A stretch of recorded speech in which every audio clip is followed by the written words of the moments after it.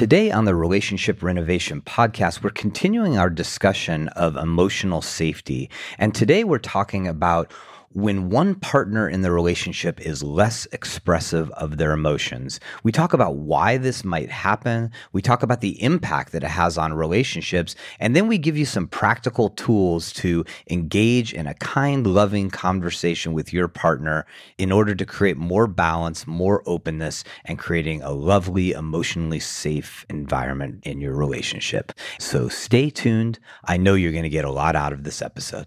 Do you want to feel more emotionally and intimately connected with your partner? Then we have the tool that is exactly right for you. We have a program called Relationship Renovation at Home. And it is an amazing way for you and your partner to have a structured way weekly to work together. Because we deserve awesomeness in our relationships. Just go to our website, relationshiprenovation.com. At the top, there's a link to At Home program, and it will give you a free lesson if you want to just check it out and see if it's something that works for you and your partner. We know it will make a significant positive impact on your relationship.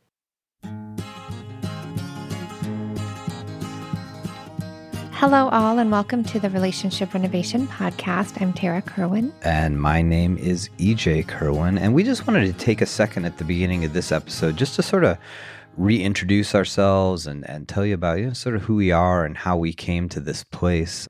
Tara and I are a married couple. We've been together about 13 years. We have a blended family.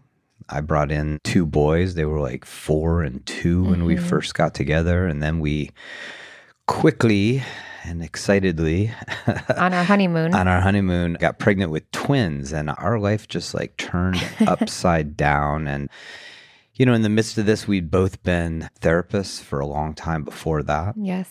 And Tara had this sort of epiphany one day with our colicky twins screaming in the park and called me up and said, EJ, we have to help couples. If we are, two therapists who are really struggling to make this happen, and I'm wanting to drive away to Indiana. Kentucky, that's where your sister was. Is. Yeah. If I want to bail on this so much and knowing what we know, we have to really help couples. I was very compelled because we have all the tools. We've always had a great relationship. Before the twins were born, we had great communication. I loved being with the two boys, 2 and 4. We had them 50% of the time. So then 50% of the time we had just us. And then I also figured when the twins came along, EJ's done this twice before. He'll know how to do everything. And it literally just broke down. And that morning on my run at Reed Park in Tucson, I felt compelled to help our community because I had no idea just how difficult and how stressful and how hard it would be to stay connected to you during that overwhelming time. Yeah. And it was really hard. And so that is how our relationship renovation model came to be. Yeah. I remember I called EJ and EJ's like, I don't like to do couples work, honey. It's really overwhelming. Well, they're tough.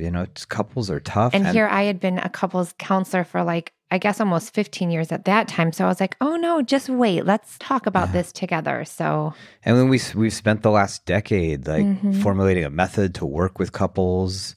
We've spent the last decade working on ourselves, and that's really where the podcast was born out of is how do we sort of in a personal way combine our clinical insight as therapists, but also our personal experience as two people trying to make our love last and trying to stay connected. And that's why we do this every week, because we care about each other and we care about making a positive impact on the world. Well, and we also know how difficult it has been, and that staying connected during challenging times is one of the hardest things for couples to do, which why there's such a high divorce rate.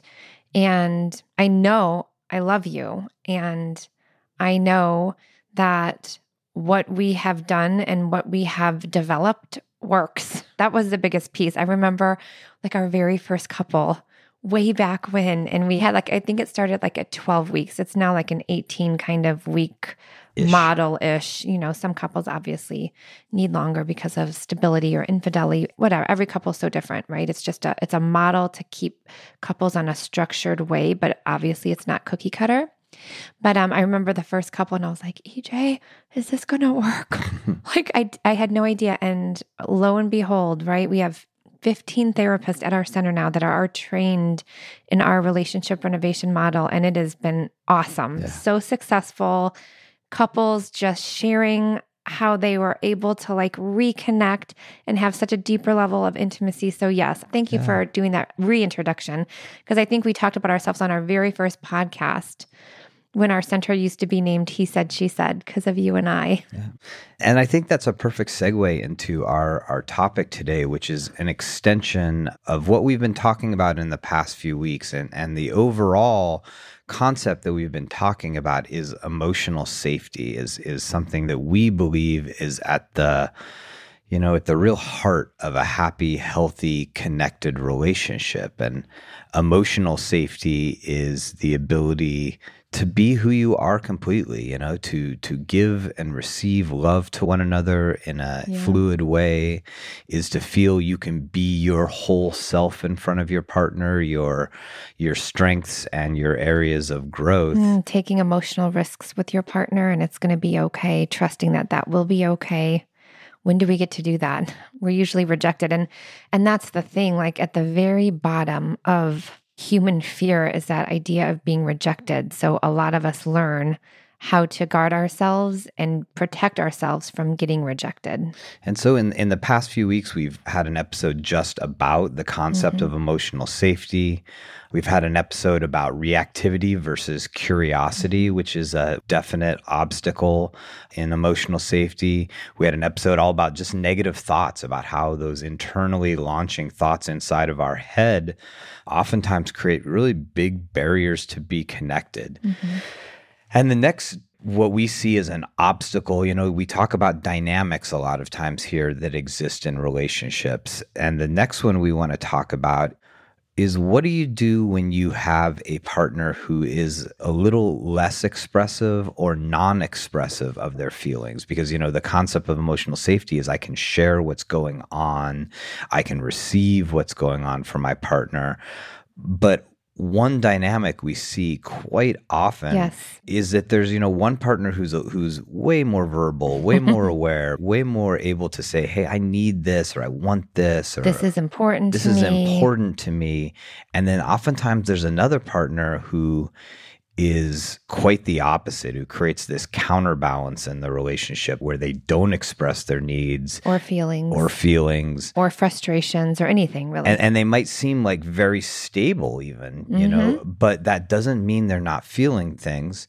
And there's definitely a challenge when that exists within a partnership. Right. We've had many, many couples come in, and one of the partners literally was so surprised by, I don't even know why we're here. I thought everything was fine. And then all of a sudden, this blow up happened and my partner wants to separate or my partner wants to divorce. And like, we haven't even argued. Like, I had no idea. I can't tell you how many of our therapists and how many couples you and I have seen that this is what it looks like when they come to session. And, that therapist is probably sitting there like, one partner is like on the verge of like totally leaving. This other partner didn't even know. Oh, let's go into attachment, right? Yeah, I mean, that is one of the dynamics that we see play out, is that this partner is kind of keeping it inside. They're just not saying it. They may not even be aware of it, but it's like there's a breaking point. And the breaking point honestly can go either way. The breaking point can be the inexpressive partner keeping it inside, has all the reasons inside their head of why they can't or why they shouldn't or why it won't be well received. And then they get to a place where they suddenly hit a crisis and they're like, they have all of this inside. But it can be the opposite as well, that the opposite partner feels more and more and more distant from the person and feels lonely and feels not needed. Yeah. Just that lack of connection, like feeling anything with your partner. They basically both might be feeling numb. Yeah. Both partners just start to feel really, really disconnected.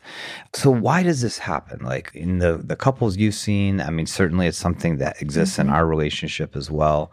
How do you see this, Tara? So there's multiple factors of why this would happen, because there are some individuals that might have grown up in a home where there was so much conflict that conflict avoidance now is the way they protect themselves. And so, oh, I don't want to get into a fight, or I don't want to upset my partner, so I'm just not going to say anything because they've learned that conflict is not safe. Let's just say someone grew up in a family where like their needs were not met or attuned to, like not even seen, because there was like a lot of chaos in the family. So there's a lot of kids growing up understanding that like their needs aren't important. And so they just kind of learn that they don't really have needs, maybe the need to like financially provide or work or be a parent, but like that interpersonal need is not ever identified because it was never attuned to. As a child, there's also the piece of uncomfortable feelings and nervous system regulation, that if you don't have an environment where you're raised, where people are helping you understand all the emotions and helping you process them and regulate them, if you have a strong emotion like anger or rage, you're immediately going to just shut it down or react very quickly to it because your nervous system does not know how to regulate that emotion. And that's really scary. So then you learn how to suppress it. Yeah. I mean, I think like most of our behaviors, humans are like highly adaptive creatures. And what happens for an individual who becomes like less expressive or completely inexpressive is that there was something growing up where they internalize like it's not okay to have strong feelings. It's not okay to confront. And so they create this adaptive system, they create this adaptive system where oftentimes individuals like this, they don't really even know that they're having feelings, or their feelings have gotten so sort of truncated that it's like, they feel like either they're happy or they're mad, Right. that they tend to have like sort of polar feelings. Or they just like completely shut off. We've seen that certainly a lot with like an individual who's just like sort of flat. So interesting. Let me just because this is with a client I worked with yesterday, because I also think there's, if you're in a relationship with a partner who does have like a higher emotional needs, if you know what I mean, like you can kind of learn in that relationship, like, I think my partner's needs are more important than mine, so I'm just going to kind of set mine aside. And it doesn't have to necessarily be attachment related, but like maybe, again, you're in a relationship with a partner who like has significant needs all the time. And again, it's like this learned behavior of like, oh, my needs just aren't important, and that's okay. I'm going to make sure my partner's okay. So yesterday I had an individual client, and she deals with a lot. She's had a lot of stuff happening with her. She's got ADD. She's got a lot of anxiety, some eating disorder stuff, and recently married. And, her husband is this very like stable. This is how she describes him. I've never met him. Stable, secure. So she's been going through a lot of overwhelm this week, and she's hiding it from her husband. She's like, I don't want him to think he married a crazy person. And I had that gut like punch in my stomach, like, oh, her shame is just so active right now.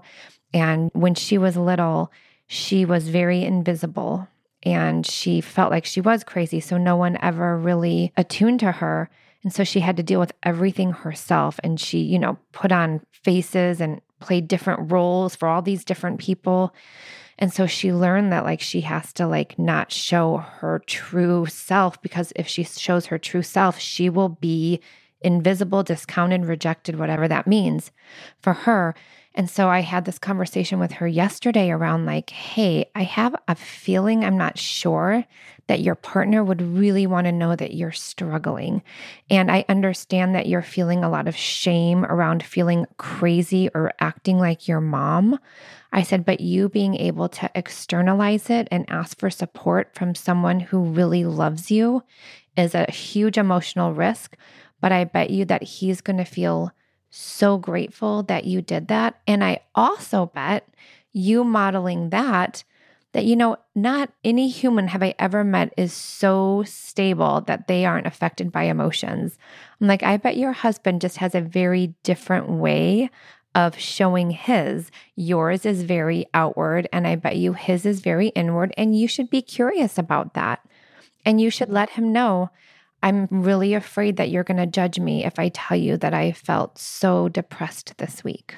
Yeah, I mean, I think that that's an interesting other dynamic there is when there is someone who keeps their emotions more sort of tucked away, they deal with stuff on their own, they're very self-sufficient, they're sort of sending a nonverbal message to their partner that like, hey, don't share your feelings. Like if you share your feelings, there's something wrong with you. And then what happens is you have two people who inevitably, I mean, that there's so many philosophies built around this idea that, hey, the one thing we can count on is we're going to suffer. We're going to have hard times in this life. We're going to have hard times internally. There's going to be difficult things that come at us. And then you have two people that are in relationship that aren't able to support one another, that aren't able to be there for each other, be open, have that emotional safety to connect in the most difficult moments. And I think there's like an intuitive understanding that we all have that that's when we actually need to be there for one another. Well, absolutely. And, my heart goes out to this client because she kind of thinks that he's a better human than her and that she's less than. Just because of her experience. Save big on brunch for mom, all in the Kroger app. Get 16-ounce packs of flavorful Angus 90% lean ground sirloin for $4.99 each with a digital coupon. Then buy 2, get 2 free on 12 packs of delicious Coca-Cola, Pepsi, or 7UP, all with your card. Shop these deals at your local Kroger today, or tap the screen now to download the Kroger app to save big today. Kroger, fresh for everyone. Prices and product availability subject to change. Restrictions apply. See site for details. Experiences growing up and other people shaming her for maybe having some mental health stuff.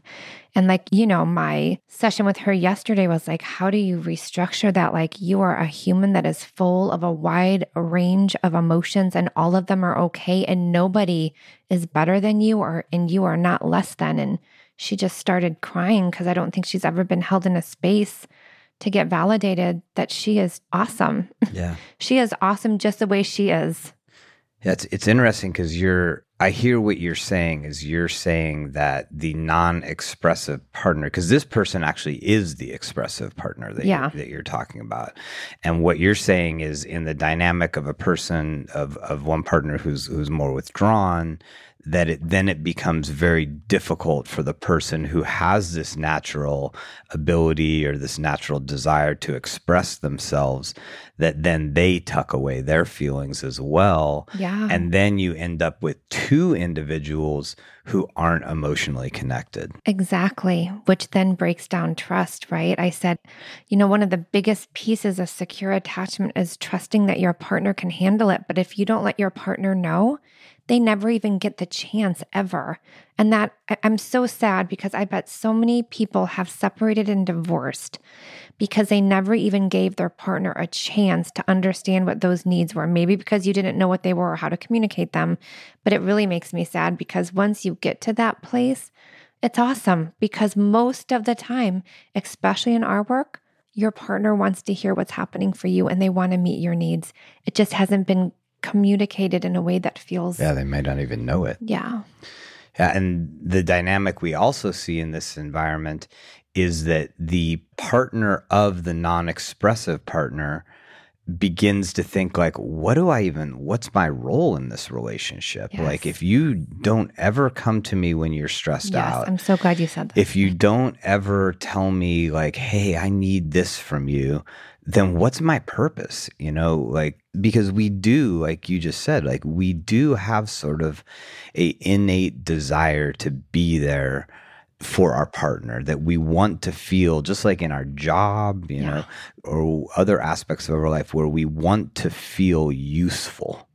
And that person begins to feel like, I just have no use. Well, and this is where the imbalance looks like, oh, you got one partner that has all these meds that constantly needs emotional attention, and you've got the other partner that doesn't have any, and it just starts to feel like maybe there is one crazy person in this relationship, and that's not true, but it can feel that way. Or maybe I need to go out and find somebody who, can be a better match for me. Instead of, and that's like the hallmark of our work is when we notice that there's these dynamics, they definitely point to our areas of growth. And so the area of growth for the person who is less expressive is finding a way to become more aware of what they're feeling and then finding a way to express it in a hearable way. Yeah. So what's the pathway? So when we've worked with couples like this and there is that less expressive person, how do we help them see the importance of it and find a pathway out of it?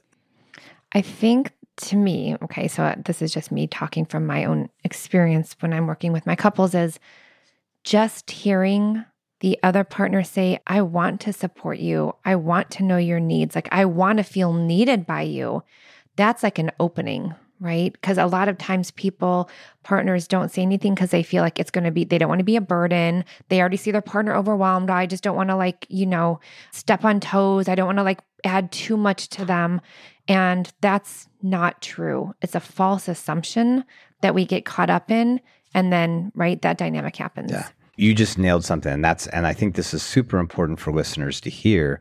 You nailed a very basic communication technique that we teach couples, which is I statements versus you statements, right? Because oftentimes the person who's the partner of the less expressive partner comes in with a lot of yous, comes in with you're just a robot. You don't have any feelings. You don't let me know what's going on. And what they're doing is they're expressing a need. They're like, I want to be connected to you, but it comes off like an accusation. Yeah. And I loved what you said there. You said I want to be connected to you. I want to be there to support you. I want to know your little inner workings. Like you know mine. Absolutely. You know all of mine. Absolutely. And so the beginning is being able to communicate it in a way that feels like an invitation. And we want to make invitations to our partner versus demands. And can I just say, when I've sat with couples where the non-expressive or less expressive person hears this, there might be a person, an individual, where no one has ever wanted to know about them at all. Like they felt so invisible, so insignificant. They're just glad. They feel grateful they're in a relationship.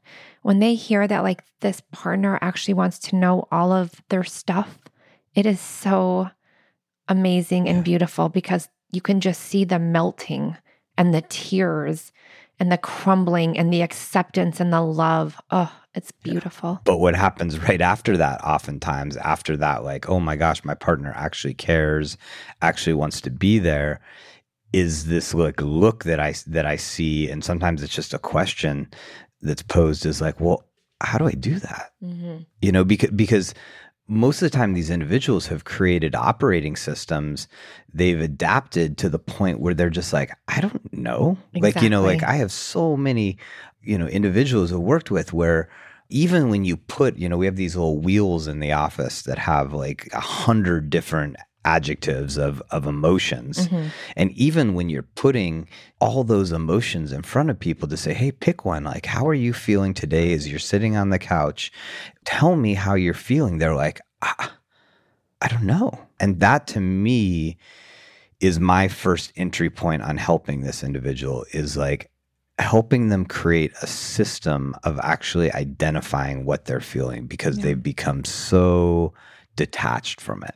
It's why the check-ins are so great for couples and they love them. And even after they've kind of graduated, if you will, from our relationship renovation model, they still do their check-ins because it feels so connecting because they get to still be in each other's emotional landscapes. It's one of the very first exercises we have couples do outside of our therapy sessions is to do these little check-ins and let each other know how you're feeling. And so the pathway that I'll often use with somebody is okay, so if you don't have the ability to just yank out sad or lonely or overwhelmed or whatever, then let's start with what's going on in your body, right? Let's notice okay, well, God, this conversation is difficult and I just feel I just feel almost sick to my stomach, or I feel pressure in my chest, or I'm tight in my back. And a lot of jaw tightening. Yeah. And then it's okay, we can work with that. So if you're saying that you feel tight in your chest, now look at that circle of words. What might that be? And he's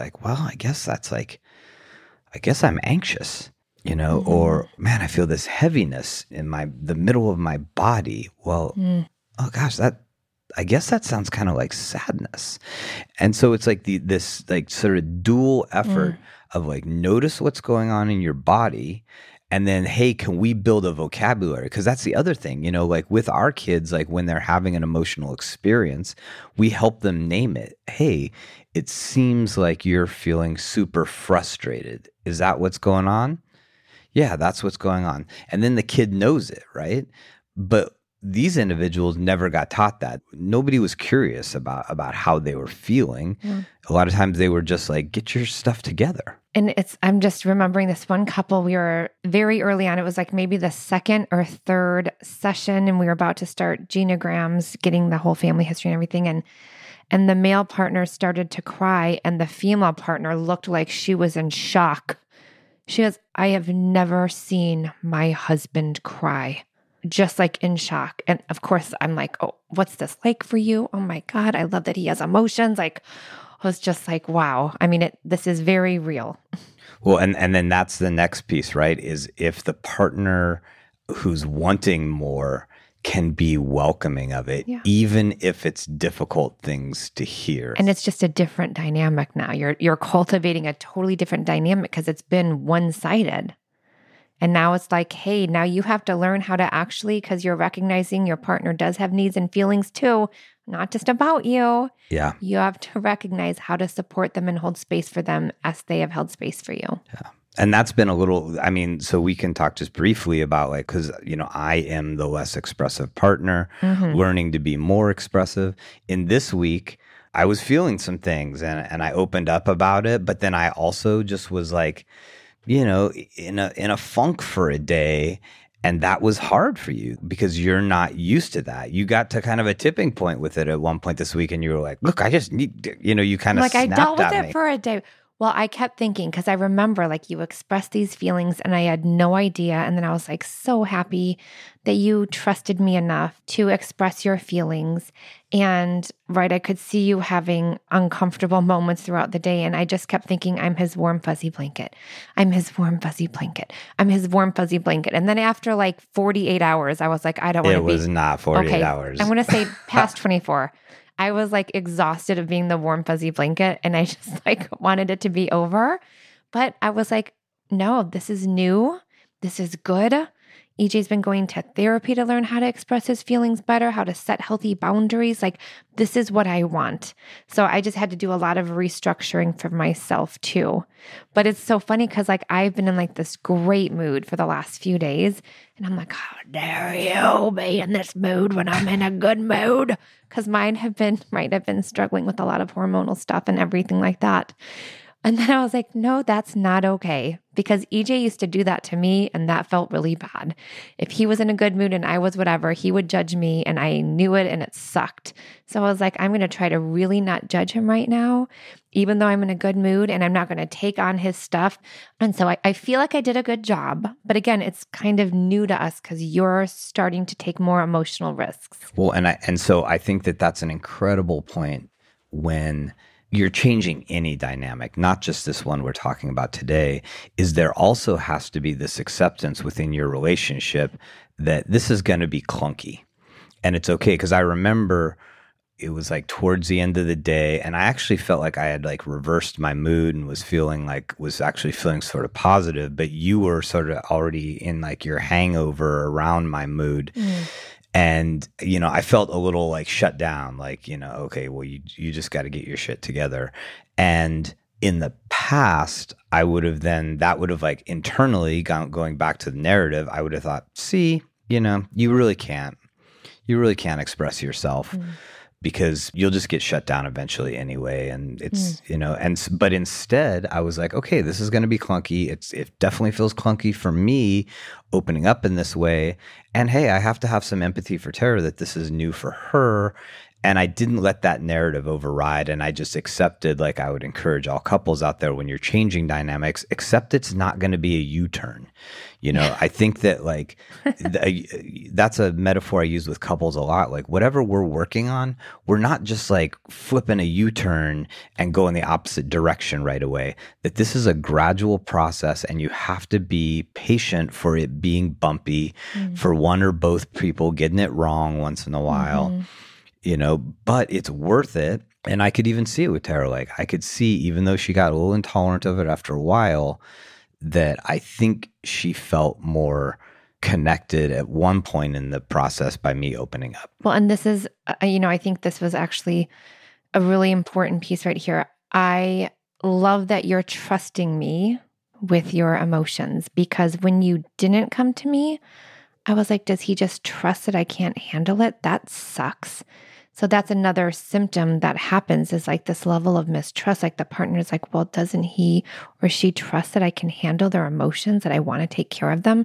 Do they see me as like, just like not capable? So I know that you're trusting me now, and that, again, it's a transition, and it's not overnight, and it's not a light switch, and it's all okay. And I'm going to get it wrong sometimes. And you're telling me when I get it wrong, and I'm learning. So it builds trust when you start to take that emotional risk for the less expressive partner. Yeah. So as always, when we have these conversations, and if you're sitting listening to this and you're like, and it's just tweaking something inside of you, and you're like, gosh, I want to talk to my partner about this. The way to address this with your partner later today or later in the week is just coming in with that curious, kind mindset of like, hey, I heard this thing, and it's something I'd really like to talk to you about. Are you open to it? We always want to sort of ask permission, and then opening it up with something like, do you think that one of us is more expressive than the other of our feelings? And how do you think that affects us? And you can even go into the childhood stuff. Like, did you have needs? Were your needs attuned to? Like, how did your parents attune to your needs, or did they even see you? Like, that can be a very soft approach, like that curiosity around like how you learn to maybe not talk about your feelings. Yeah. But, just open up this conversation in an open-hearted, kind way with your partner and see where it takes you. Because what we notice is sometimes it's bumpy, but it oftentimes leads to a really sweet moment. And every single human has needs that are important and significant. I'm realizing that slowly. So thank you for listening. And as always, take care of yourselves, take care of each other.